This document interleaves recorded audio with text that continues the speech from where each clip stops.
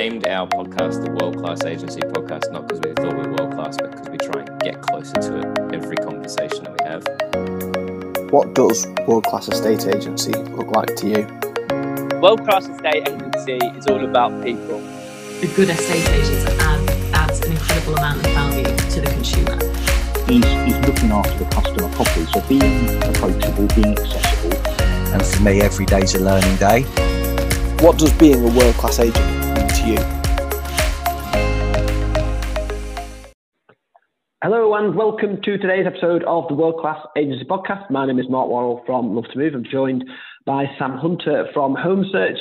Sam, good morning, good afternoon, good evening, depending when you're listening to this. How are you? And can you believe that us talking about the European Super League got it, completely abolished? What a stroke of luck that was. It's nice to know that we've got a little bit of power amongst some fairly influential circles. Good morning to everybody, or good morning to you and hello to everybody else. I'm good. Had a nice weekend in the Cotswolds. Sun was out. Wore sunscreen this time, so didn't come back looking like a tomato. I feel just quite jovial at the moment. I'm hyper conscious of usually when you get into a mode where you feel like things are just sort of moving along at a pace that you would like them to be moving. Something, ridiculous is just around the corner. So you've got to sort of be mindful of that and making sure that you are keeping that discipline to make sure you're doing the stuff that got you there in the first place. As I say that, you and I both sent each other photos of what looked like fairly exhausting runs this morning. I thought you were covered in sweat, and then you told me it was raining. So I don't know how hard you actually went. But it was a bit of both, I reckon. Yeah. It is nice to see. Like I had a late night last night, for me anyway, and then woke up this morning and was thinking, okay, cool, time to reset, get back into it. And again, I think the reason why I'm feeling that way, the reason why I think the market's good, lots of agents are positive, my business is good on our side, is because we keep doing those little things day in, day out. So it's just about making sure that that's always front of mind and not dropping that ball as such. Double down. We talk, I think it was Andy Overman that came on and said, very strongly, you can only control what you can control, and we can't control a bad market, we can't control a good market, but what we control is our behaviour, no matter what the market is. And if you have that consistency to your behaviour, then in the good market, obviously the times are going to be better. And speaking to a lot of agents, as we both do in our day jobs, that are reaping the reward of the hard work of the last, I was going to say 12 months, but probably, much longer than that in reality. And really feeling a positiveness about the market and how long that this, hot market might continue. Like you, I've been doing a bit of socialising now. It's been great to get out and see people who we've not seen for such a long time. And I think you can always judge the market by if people are asking you, is what we're reading true? Is the housing market really going? We're seeing all these sold boards. My friend's been looking and they keep missing out on houses. Is it really true? And I've had that from a number of different people. Some friends, some acquaintances, and what have you over the last few weeks. So that's been really encouraging. I think that's a really positive sign. Yeah, definitely, I would agree with that there. And some of the stuff that we were talking about off air, which I think would be cool to talk about before we jump in today, is just it's a bit of a return to some strategy in the market as well. It's not just the same. Take the listing, sign the paperwork, measure it up, take some photos, and slap on a portal and hope for the best. There are people who are actually, offering more of a market-based service to say, like, well, let's try this first, because that's actually going to help us understand the reality of the price, and let's be guided by that rather than us lick our finger in the air and hope for the best. So do you want to just talk through what you were telling me off air and the sort of success that you're having with that as well? Yeah, it's almost like an old-fashioned strategy, and excuse my ignorance if some of the listeners do this as a matter of course, but we had a property last week at 950 grand that went on, which is a lot of money for around here. It's not for around you, but around here, that's a big chunk of money. In fact, when I told you that, you said, what did you get around there for that? But it is a lot of money. And we put the board up before we launched on Rightmove. We do quite a lot of pre-marketing and what have you before Rightmove nowadays anyway. But the board was up, and I must have had, on the main road, I must have had 20 calls to people before it went on Rightmove. And it just sort of dawned on me, if that's on Rightmove, those people probably don't call, or maybe 10% of them call, because they just go on Rightmove, see the price, and move on. But instead, what they're actually doing is they're calling the office. We're taking the details if that house isn't right for them. We booked viewings. We had a couple of off-market viewings before it went on Rightmove as well, get a bit of a sense on the price and stuff. And then by the time we'd listed the property on Rightmove, we've already spoken to a big chunk of people, and we've put their details into our database. Is that a terrible American accent? Australian accent? We put them into the database, and therefore we know what they're looking for. We can leverage that to get more properties, and when we get properties that match the requirements, we can obviously sell them something. So it's just speaking to people and encouraging people to speak to us is what I would say is our sort of pre-marketing strategy before, because I think the days of we'll come around, we'll take some photos, we'll stick it on Rightmove, in my opinion, those days are gone and long gone. And if as an agent, that's all you're doing, I think you're going to get, if you're not already, you're going to get caught up very, very fast. Yeah, I mean, whether they're gone or long gone is yet to be seen, I think. But if that's all you're offering, then you'll be gone. Yeah. Pretty soon, I think.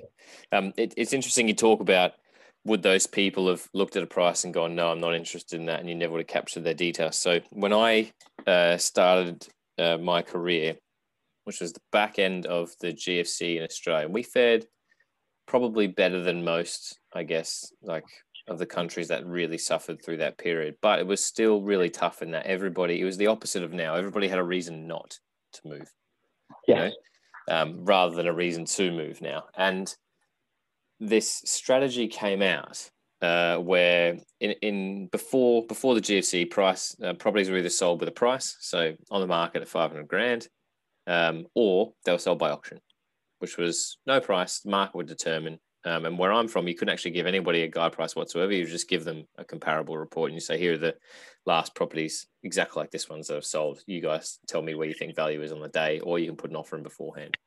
And what evolved from the auction mentality was that people would inquire, because everyone was greedy and they're like, oh, that's a nice house. I wonder if I could pick it up cheap because the market's a bit flat at the moment. But they were scared to buy at auction because it was so final.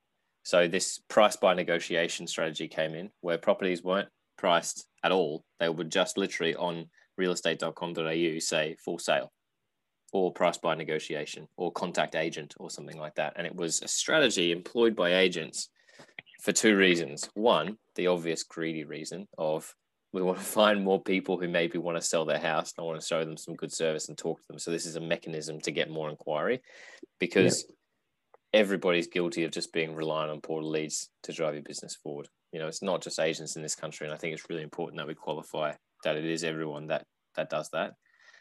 It's just, you've got to having more mechanisms than that, and using that as the last resort as a way of being, what we would consider to be on your way to be world-class. But the other reason that you would use price by negotiation, and I used to do it a lot, was, one, you never wanted to put a ceiling on what you could achieve for your client. And secondly, you didn't want to scare anyone off based on an asking price in a market that was either rising or falling to not inquire. And so you'd put it on there, and you'd get two types of inquiry. One, you get people being like, can I really see it? And what's it worth? And you'd have other people who would inquire saying, I hate you. Just tell me what it's on the market for. But you'd still get their name, you'd still get their email address, and you'd still be able to then contact them and stay in touch with them for the rest of their natural born lives. So the reason why I tell that story is, your board strategy, I call it a pre-market strategy, is hugely important. And it's one thing that, if nothing else, everybody is going to have a list of hot buyers right now. Doesn't matter where you are. Even though stuff like, I'm sitting here looking at my window in central London, and for all intents and purposes, it's not that great in London at the moment. Everybody wants to go and buy their slice, the Cotswolds, or move out to Surrey or somewhere like that, into Kent, Garden of England. Or the Northwest. Or the Northwest, yeah.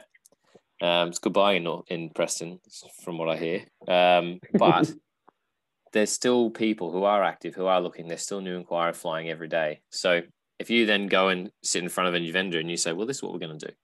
We're going to have a presence, a market presence, but it's going to be physical. Because at the moment, everyone's still kind of locked down. So there's lots of people walking at the moment. So we're going to see that. Mm-hmm. And we're going to talk to our list of hot buyers, all the people that have missed out on properties, just like yours over the last 6 months, of which there's plenty. And we're going to invite them through one after the other before we even think about marketing it publicly.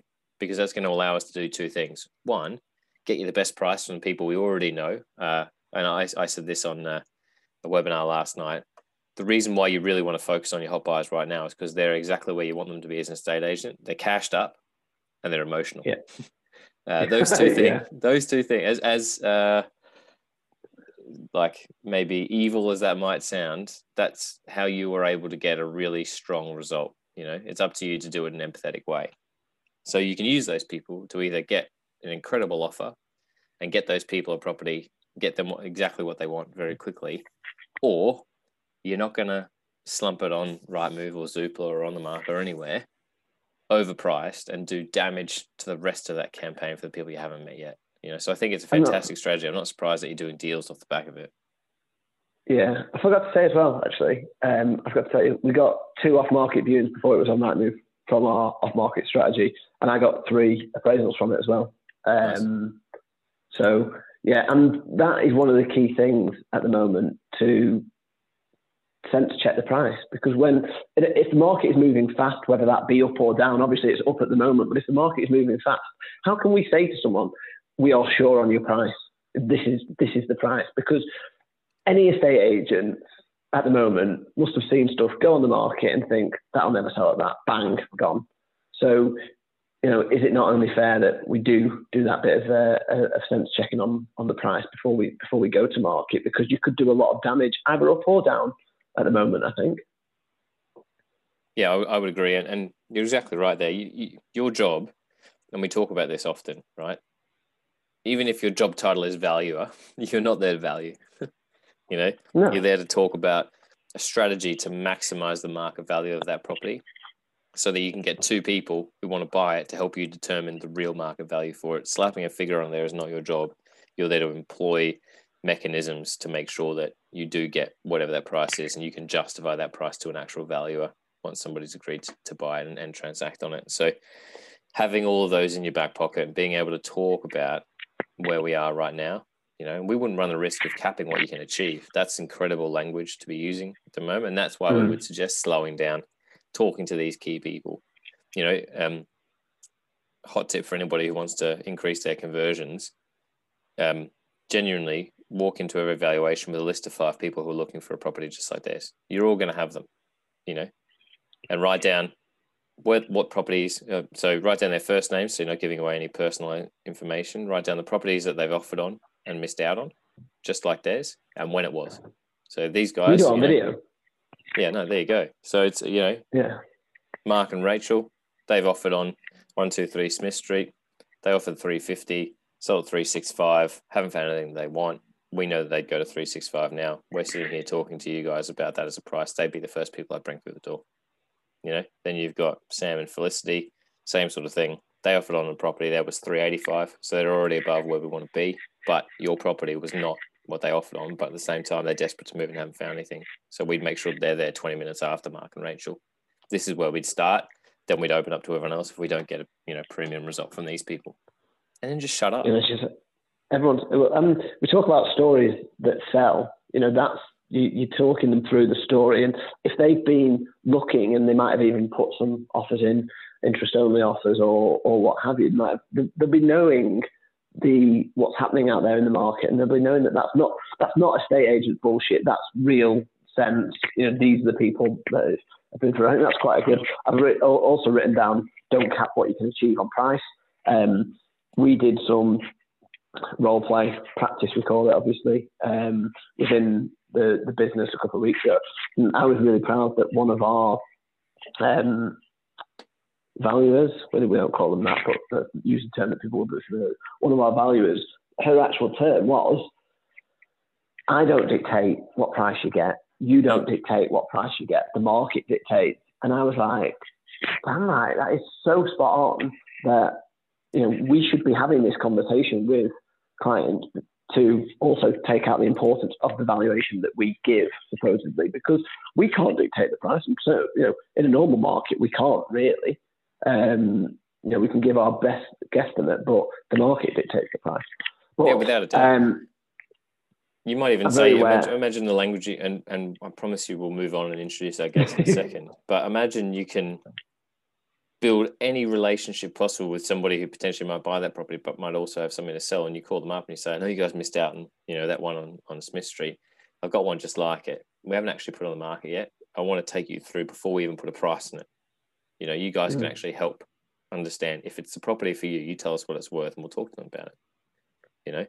Now that's feeding their greed on the buying side to a point, but it's securing the instruction for you, as an agent. It's showing something different as an agent, and it's making sure that you have control of the entire process from as early on as you possibly can. And they might come in, and you might have been talking about 350, and they might come in and love it and go, we'll offer you 390, Yeah. And then you've got a decision about whether you sell it to them then and there, or whether you go, that's great. Their expectations were a little bit above that, so we're going to invite 3 or 4 other people to come in, but you'll have first right of reply, which is probably what I'd do if I was still an agent. There you go. What a strategy. Right. We could go on. We could go on all day, but come on, let's introduce today's guest. All right, let's do it. He's back in the hot seat for his second appearance on the show. Today's guest comes with a storied career. In brief, he's a former investment banker, high street estate agent, founder and CEO of a House Network, which is the original online estate agent. He's been MD at the Property Franchise Group and is now founder of the Federation of Independent Agents, friend of the show, and the man behind the quote that launched 1,000 instructions nearly a year ago to the day, which is the bounce back will be greater than the setback. Graham Locke, welcome back to the World Class Agency podcast. Good morning. Thank you for having me back on. I can't believe it's been a year already. Has been a year. What a year, right? Weird in both ways. Yeah, amazing. Time flies when you're having fun, eh? Certainly does.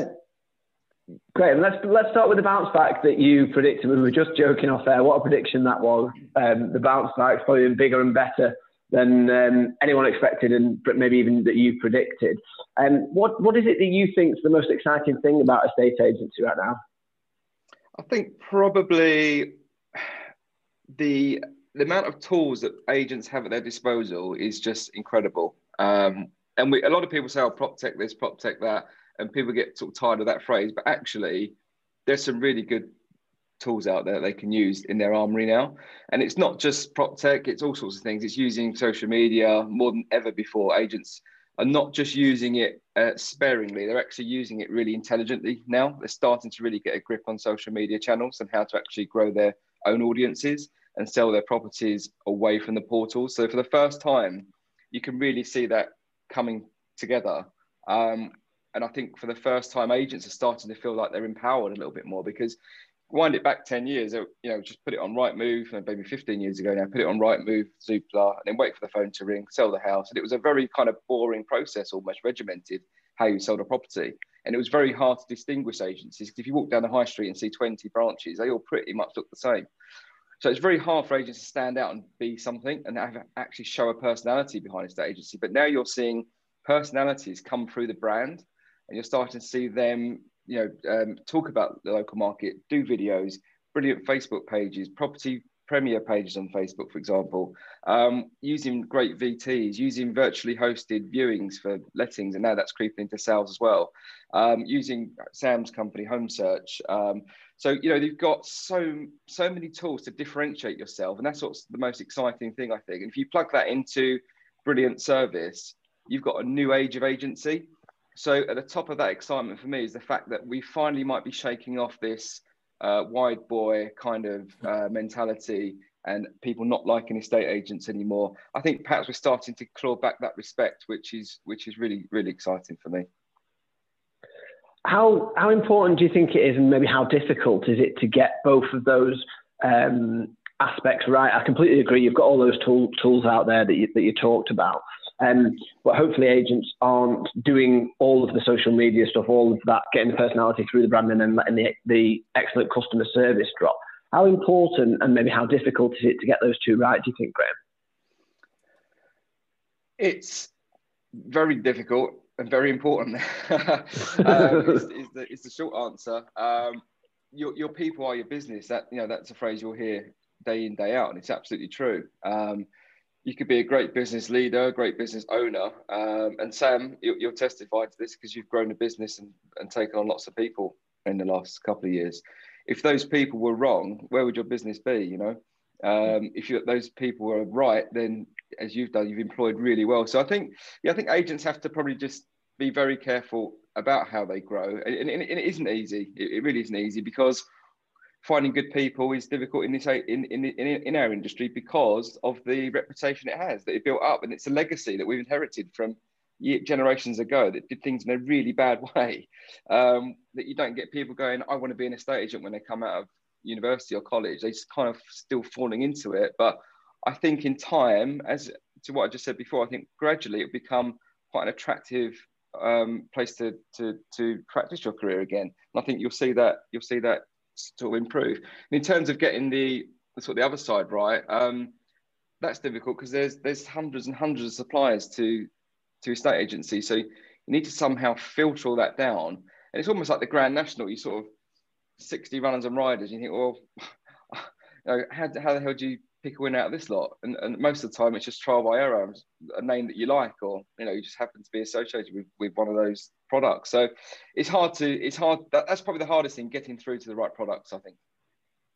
Do you think on the recruitment piece, and I think it's a job in itself for business owners to attract the right people into the industry, you know, because that's what will inevitably drive everything forward, is having the right people, having the right conversations with the right people who are moving house, right? Who want to move house, who want to stay put, and those people having the patience and the discipline just to serve them, excuse me, in the off time.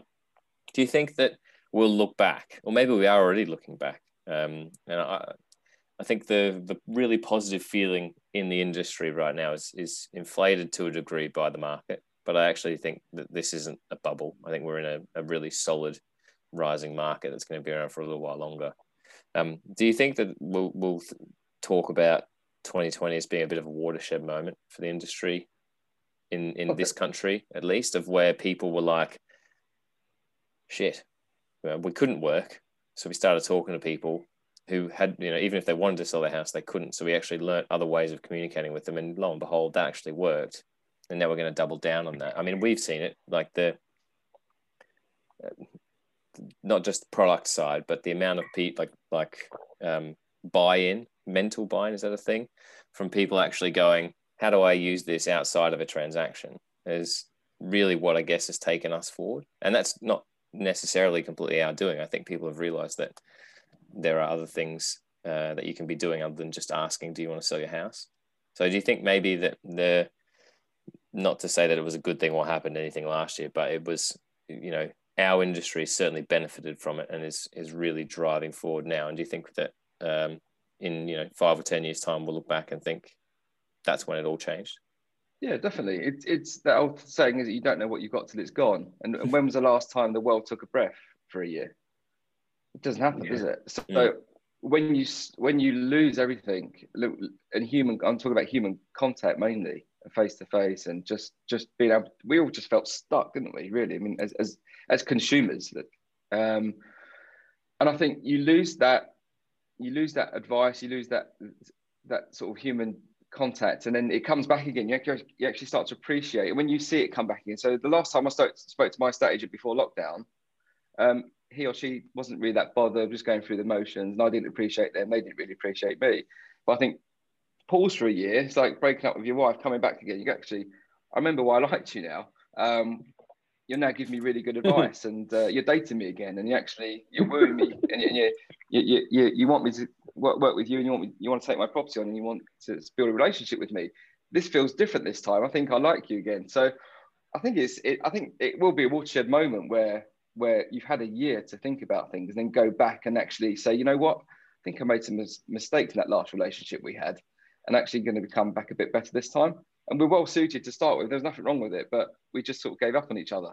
So I think that year has just been a massive reflection time. God forbid it never happens again in any way, shape or form. But yeah, absolutely agree with you, Sam. I think it is a watershed moment this year, 2020. Cool. I want to try something a bit different today. So we mentioned it in your intro that you've done a lot in your career to date. So what I'm hoping we could do is actually do a bit of like a quick fire lesson from each role that we sort of mentioned within your career, to just sort of see, I guess, a bit of the evolution of Graham Locke and see what we can learn throughout everything that you've held along the way. So what I'm going to do is call out what you did, give me something that comes to mind immediately, if you can, and then if Mark waves his hand or I wave my hand, we might go a little bit deeper into something like that if we think it's going to benefit the listener. So, wow. You ready? Okay. Yeah, I'm ready. Right. So investment banking. Can't work for anybody. Estate agent. Average. Online agency. Didn't raise enough money. Franchising. Herding sheep. No, herding cats. I wish it was herding sheep. Yeah. Like herding cats. Like herding cats. And the FIA. Exciting. Cool. Talk us through the average estate agent. Why did you think you were average?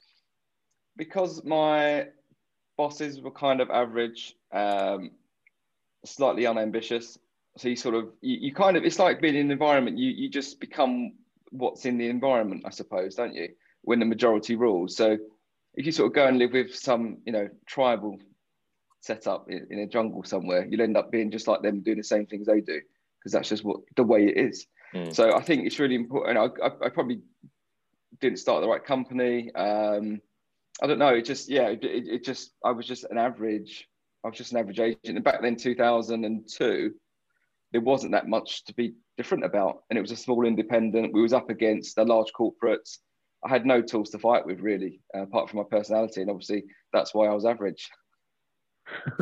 I'm loving the analogies this morning, Graham. Like you leaving your wife and coming back to you, like going to live in a jungle with a tribe.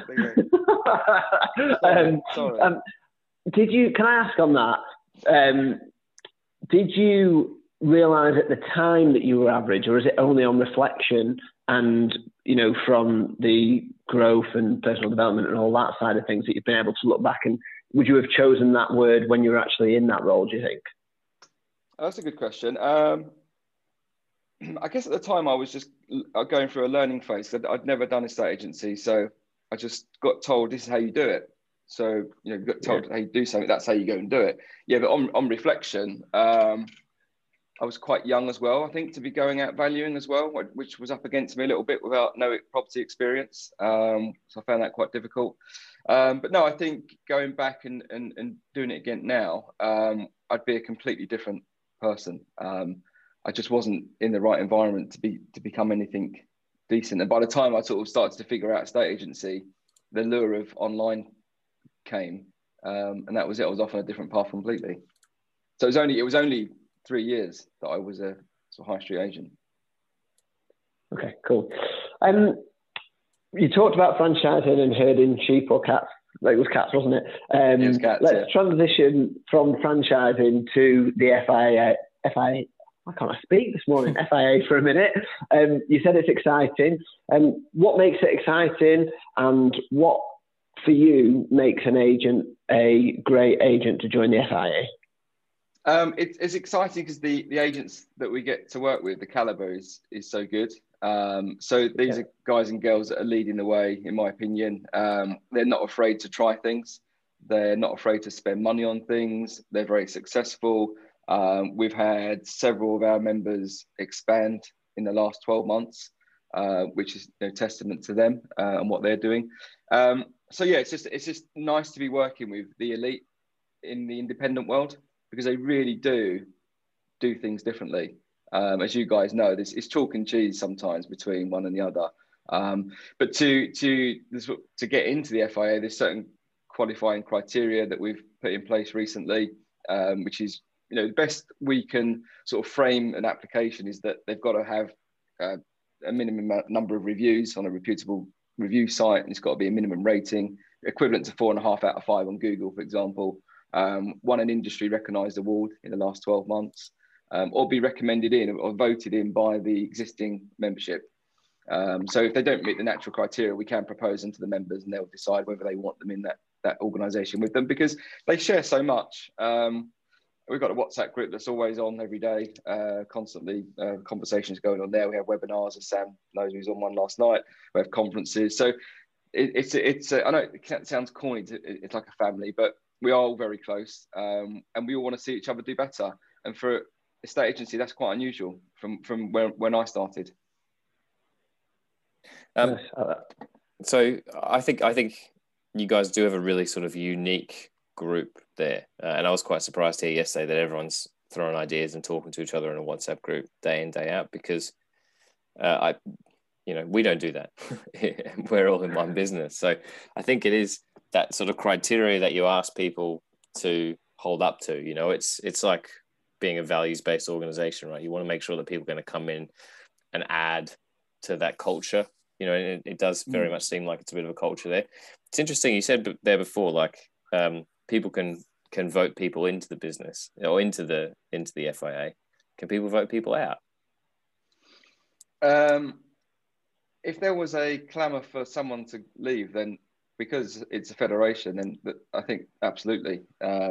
If there was an issue with any agents, then yes, the members could get together and say they're damaging the brand, and the brand is everything, absolutely everything. Because I think people buying and selling homes, they don't really have much faith in the NAEA as a sort of directional body that would, just because you've got NAEA doesn't mean to say you're going to be an amazing estate agent. Just means to say you follow the rules, and that's it. So yeah, if there was someone that made a huge mistake and they couldn't stay in, then we don't even have contracts, so you can't even sign in for 12 months, because we don't know if you're going to be as good next year as you were this year. So it's month by month, literally, to give us the opportunity to say, actually, it's damaging our brand and you have to leave the organisation, but you can give it 12 months, you can reapply if you want to. I think that's probably fair enough. So let's talk about predictions to the future. So we were here a year ago, and you had your Nostradamus hat on, crystal ball out, and you talked about bounce back being better than setbacks. What does the next 12 months hold? And is it going to be as surprising as the last 8 months? Yeah, I think next 12 months, I think property transaction numbers will probably start to get over 1.2 million, somewhere between 1.2, 1.3. I think prices will continue to go up. I think because interest rates will continue as they are. I can't see much happening on that front. In fact, I can't see much changing in the next 5 years. I think the only thing, because interest rates are so low, they can't really go any lower, can they? So we're kind of reaching that peak a little bit, I think. And I think my prediction would be just on the pricing front, property pricing may cool off a little as we enter the next 12 months and onwards, because it's so hot at the moment. It just feels like it's that last push. And you get these cycles where you have that last sprint and everyone takes a breather. And then we have another sprint, we take a breather. It does feel like we've had a sprint, but in transaction levels, I think that will be okay. I just think its pricing might have to level out slightly, because money's as cheap as it can be. Therefore, affordability will have an effect on affordability if prices keep going up. But I do think the demand is still there. So I actually see it beyond 12 months. I see a really strong transactional market for the next 5 years. And I think a lot of that is driven by people now moving into different areas, which they wasn't doing before. So they didn't have an excuse to move a few years ago, but COVID has now given them that excuse to move, where people have been in the house for 20 years. They might have just stayed for the next 10 because that's just the way life is. Because life changed, I think that had a significant impact on reasons to move home have gone up dramatically. And that's what's going to fuel the actual transaction numbers. The only thing that's going to take a breath, it has got to be prices. I think I'd agree with you there. So often lifestyle is like the driver of the move, but it's only with certain points. So again, you talk about death, divorce, debt, right? There's one other one which I can never sort of remember. Probably something like dirty nappies or something like that. But this is a very rare occurrence or event. That's what I was trying to go with somewhere there, where everybody has a lifestyle change, and that's what's really, and I agree with you. whether prices come back or not, whether they just stabilize and people are just more willing to move. And like there'll be an element of greed that starts to creep in, I think, now. And that'll be driven by both estate agents, and we've talked about overvaluing on this show, and will be driven by inflated expectations. As dinner parties start coming back more and more and more, and everyone starts talking about how much they sold their house for, that person's going to be like, wow, we could get loads for our house, not actually understanding whatever the climate may be like for that property at that point in time. And that's where, you know, agents, part of the FIA, all the other good agents out there, world-class agents out there, need to be having those conversations to actually set and manage expectations to make sure that everything's on the sharp end so that you keep that market moving. The other thing to be aware of in the back, lurking in the background, may be the return of 100% mortgages. Because now we've gone from 90%, they were quite stingy on 90%, then they started to flow. And now the 95% are coming out. And that was before the government helped out. That was lenders getting a little bit greedy again, I suppose. Just don't want to miss the next wave. So we've gone from 90 to 95. It's a very small jump now into the 100 again, or close to it. What effect that will have, I don't know, apart from prices puffing up again. But then didn't we learn our lesson? Didn't we learn our lesson? Let's hope so. It all sounds very familiar, doesn't it, right? So, but life goes around in cycles. It seems like we never learn sometimes. But it wouldn't surprise me to see 100% mortgage come out in the next 18 months. There you go. Yeah, there's this company in the northeast called Northern Rock that are going to jump in and push it up to 125. I just pray they stop at 100, Mark. I pray they stop at 100. But when there's nowhere left to go, they get creative, don't they? They go, okay, what can we do now to drive it again? What can we do? Because you think about affordability, when it was down to 85%, it was quite tough for people to get on the market. They're now seeing 95%. So they've only got to come up with 5% deposit, and they've had a year to save for that. That's why you're seeing such a rush to the market. Because people have got the money without spending. Yeah, not spending any money. So they've saved that 5%. They thought they were saving for 15%, perhaps. It's all changed. Yeah, absolutely. It'd be really interesting. I agree with a lot of what you've said. When we're now starting socialising, a lot of people are talking to me about the market and what have you, and I'm saying exactly the same thing, that people have gone through this significant lifestyle change over the last 12 months, as Sam said. Hopefully people are still going to make their decision and their lifestyle changes over the next 2 or 3 years, and I hope those transaction numbers that you talk about do come to fruition. That'd be really good. But to wrap, we want to talk about world-class agency. Graham, last time you were on, you talked about it being about clarity on why you want to do something, what you're doing, and who you're going to do it for. Talked about communication, promoting your good deeds in the right way, which we've seen a lot of agents, I think, do over the last year, particularly in community and stuff. And you also talked about commitment, basically saying if you're going to do it, do it. So I wanted just to revisit that and ask you, what does world-class estate agency look like to you in 2021? I think now it's a case of be different, differentiate yourself 100%, because you've got to keep evolving as an agent, and you've got to come away from that we all look and sound the same, we don't. There's so many ways to differentiate yourself now. There's almost no excuse to be different.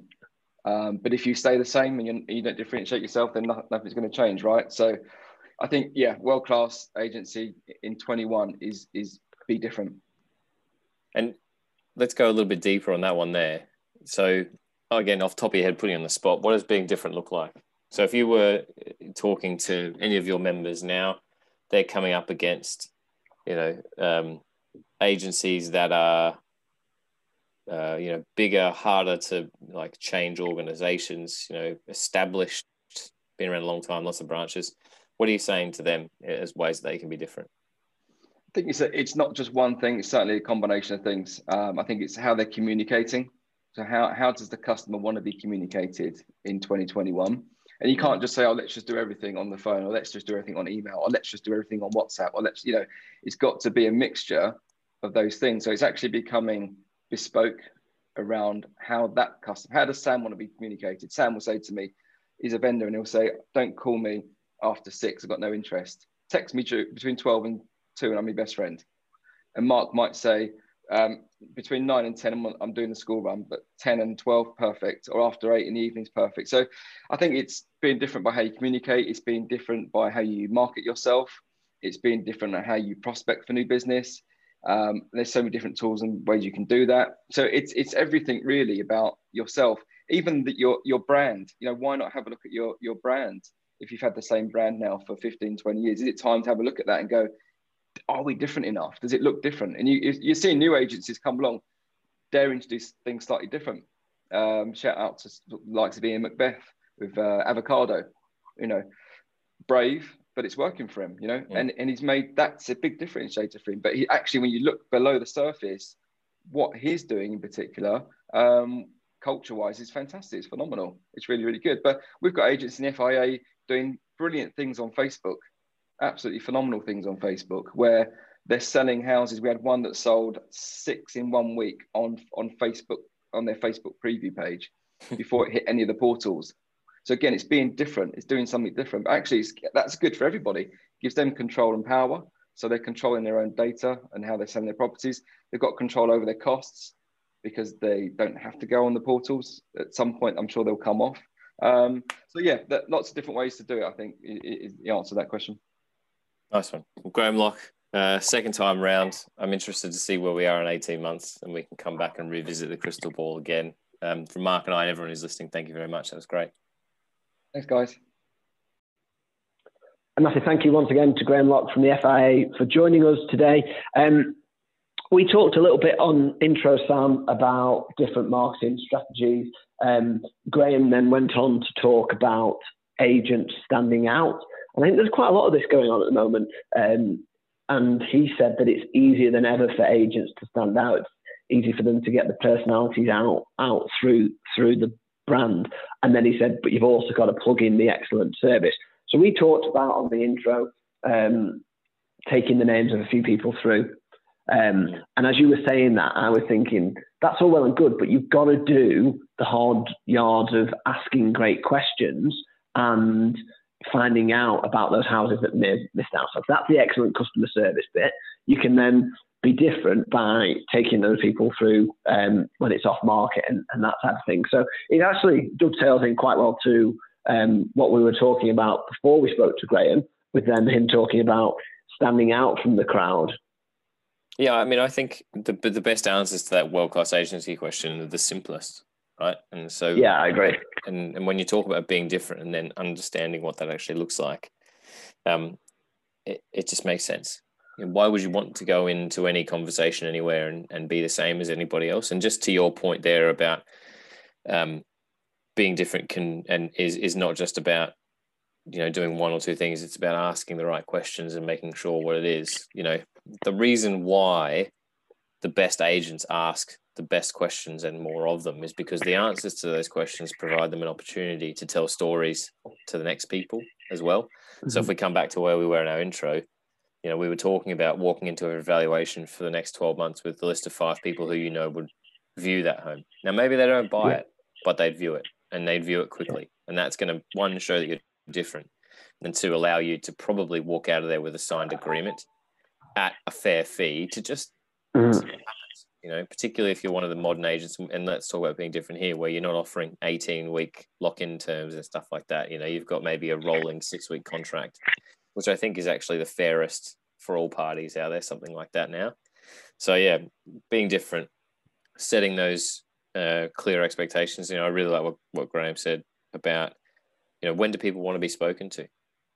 You know, I'm forever like trying to, probably too much, shove down people's throats they need to be talking to their sellers every day. You know, Chris Watkin asked me a video the other day about why agents aren't very good at selling houses. I was like, I don't know if they're not very good at selling houses, but you know, one of the reasons why people tend to change agents, maybe less so in a market like we're now, is because they just don't talk to them enough. So I'm always saying, even if you've got nothing to say, talk to your sellers, but set that up at the start, you know? So say we talk to you every day, but you tell me when. Do you want to text at 7 a.m.? Do you want to text at 7 p.m.? Do you want me to call you at 11:45? Do you just want an email? Do you want a weekly marketing report on top of that as well? And then the same sort of thing. So I liked, and this is a really selfish point from my perspective, but when he was sort of saying like, everything that you do, prospecting, marketing, service, communication, it's all there for the client and it comes back to them. So how can you actually be different in your prospecting? What does that look like? You were talking about prospecting for you is pre-market campaigns at the moment because they're having such a great response because people are seeing things and they're like, I've never seen that one on the internet. I look at it every day, but I see that sign. I'm going to call, Mark and understand that. So yeah, how can you do things? And this might be whether you do this or not, I'm going to leave up to you. But I don't know if you've ever done this, but have you ever got a mate of yours to get your competitors around for a market appraisal? No comment. So I did this when I was an agent because I was just interested to know, I'd seen some of my competitors at the same training events that I went to. So, personality, you can't really copy, I don't believe. But structure and, paraphernalia and all that sort of stuff, I think is pretty easy to replicate. It's the same sort of thing in any business, I guess. And so understanding what they do gives you a window into how you can actually be different as well as being yourself too. So that might be a really useful exercise for people now. We were talking off air about a client of ours who's basically not lost a listing in the last 2 months because he's going in there and he's talking about whoever is the cheapest fee of the three. Simon, when he talks about calls, who's on the shopping list. So whoever comes in is on the shopping list and someone's offering 0.75% and you want 1.5% or you want 2% or whatever it is. And you say, okay, cool. Well, here are my deliverables. And you spoke about what Andy Overman said at the start of the show, where we're talking about control you can control. So it's, here's what I'm going to do. Here's me setting clear expectations. Here's me proving that I'm different by, I'm going to call you I'm agree you want to be texted at 7:15 every day. So I'm going to text you feedback from yesterday at 7:15 every day. We'll do a weekly report. His thing is every 10 viewings, if we haven't had an offer, we're going to have a conversation around price. And if I don't do any of these things, if I miss any of that, then the fee's 0.75% or whatever the lowest on the shopping list was. If I tick all those and you accept the offer, then the fee's 1.5%. And he hasn't missed anything since because people are maybe not expecting him to fail, but they've got that safety net if he does. And they're getting this incredible service. And right now, because of the way that the market is and the way that his marketing is, they're getting incredible results. And that's great way to demonstrate value, that, isn't it? Yeah, absolutely. And that's just been greedy at the moment too. Yeah, you mentioned the word greedy in the intro. We talked about it a little bit off air. We probably stopped the recording a little bit soon. We had a great chat with Graham. We're going off air as well. But you said about agents being greedy and how it's a great time for agents to be greedy. So often, negative connotations with the word. But can you explain a little bit to the listeners about what you meant when you were talking about that and why you think it's a good time for agents to be greedy? So this came off the back of, we were talking about a BBC article out this morning where Martin Lewis is talking about the return of 95% mortgages. And then we all had a bit of a chuckle about the rumours of it going back to 100% mortgages. And Mark was saying there's a really good bank up in the Northeast that is really excited to be doing more than 100% mortgages as well. And Graham made the point that, lenders show you the way in terms of how they make the most out of any market. They're the first to get greedy and probably the last to realize when to stop as well. But they're absorbing a hell of a lot of risk. One of the beautiful things about real estate is that you are a broker, so you don't have any of the risk. It's not, you're the one that is paid to do a job in the middle, so you're there to facilitate something that happens. If you oversell it, you aren't going to be penalized by the valuer. If you undersell it, you're not going to feel hard done by as a seller would do. So you can be really greedy in markets like this as well. And I would advise that you should be really greedy in markets like this as well. And what I mean by that is, having the discipline we talked about asking questions, to make sure that you're asking every single question you possibly can. Have you made any offers in the past? Yeah, we did. What were they?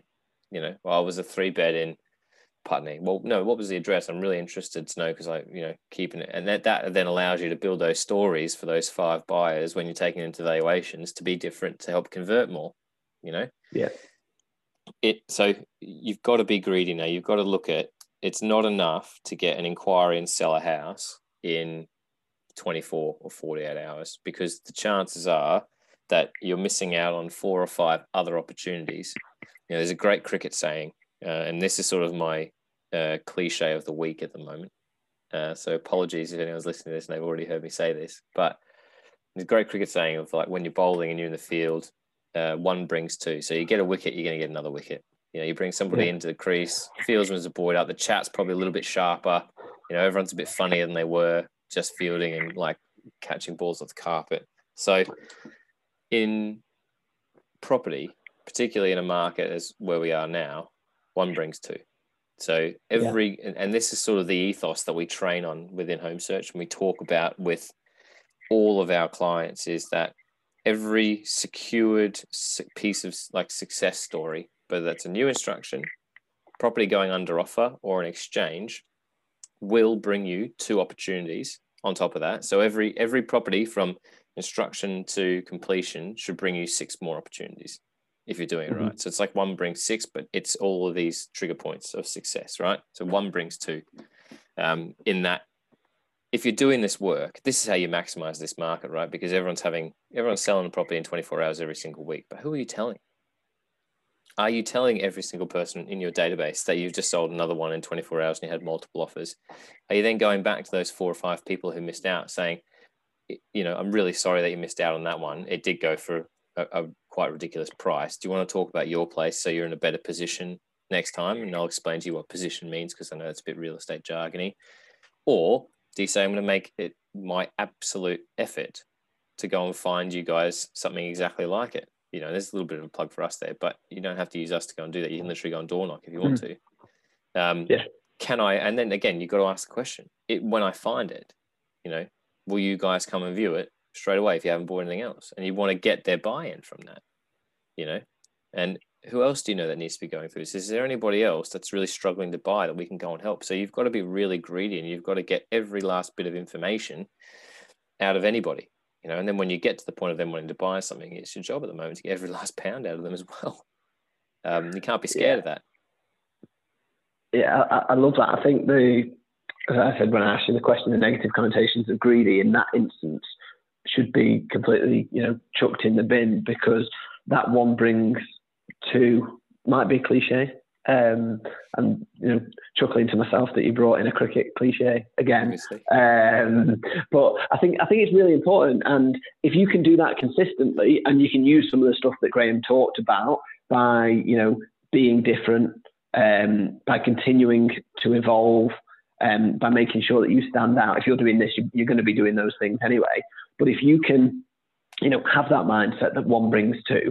In a market where we're selling loads, but still instructions are fairly hard to come by, you've got to be greedy, so that you can, put yourself, and in a better position, help your business grow, and so on and so forth. So I think that's a really great analogy, and it's certainly one of the things that I'm going to be taking away and going into our team meeting now. We'll be talking about being greedy in that sense of the word, definitely. Nice. Glad I could help. Yeah, excellent. Right, awesome. Thank you very much. A massive thank you once again to Graham for joining us today. Thank you very much for listening. As you know, we do this because we quite like our industry. It's not so bad, really. So please rate, review, and share your favourite episodes. I'm Mark Worrell. He's Sam Hunter. Thank you very much. We'll see you again next week.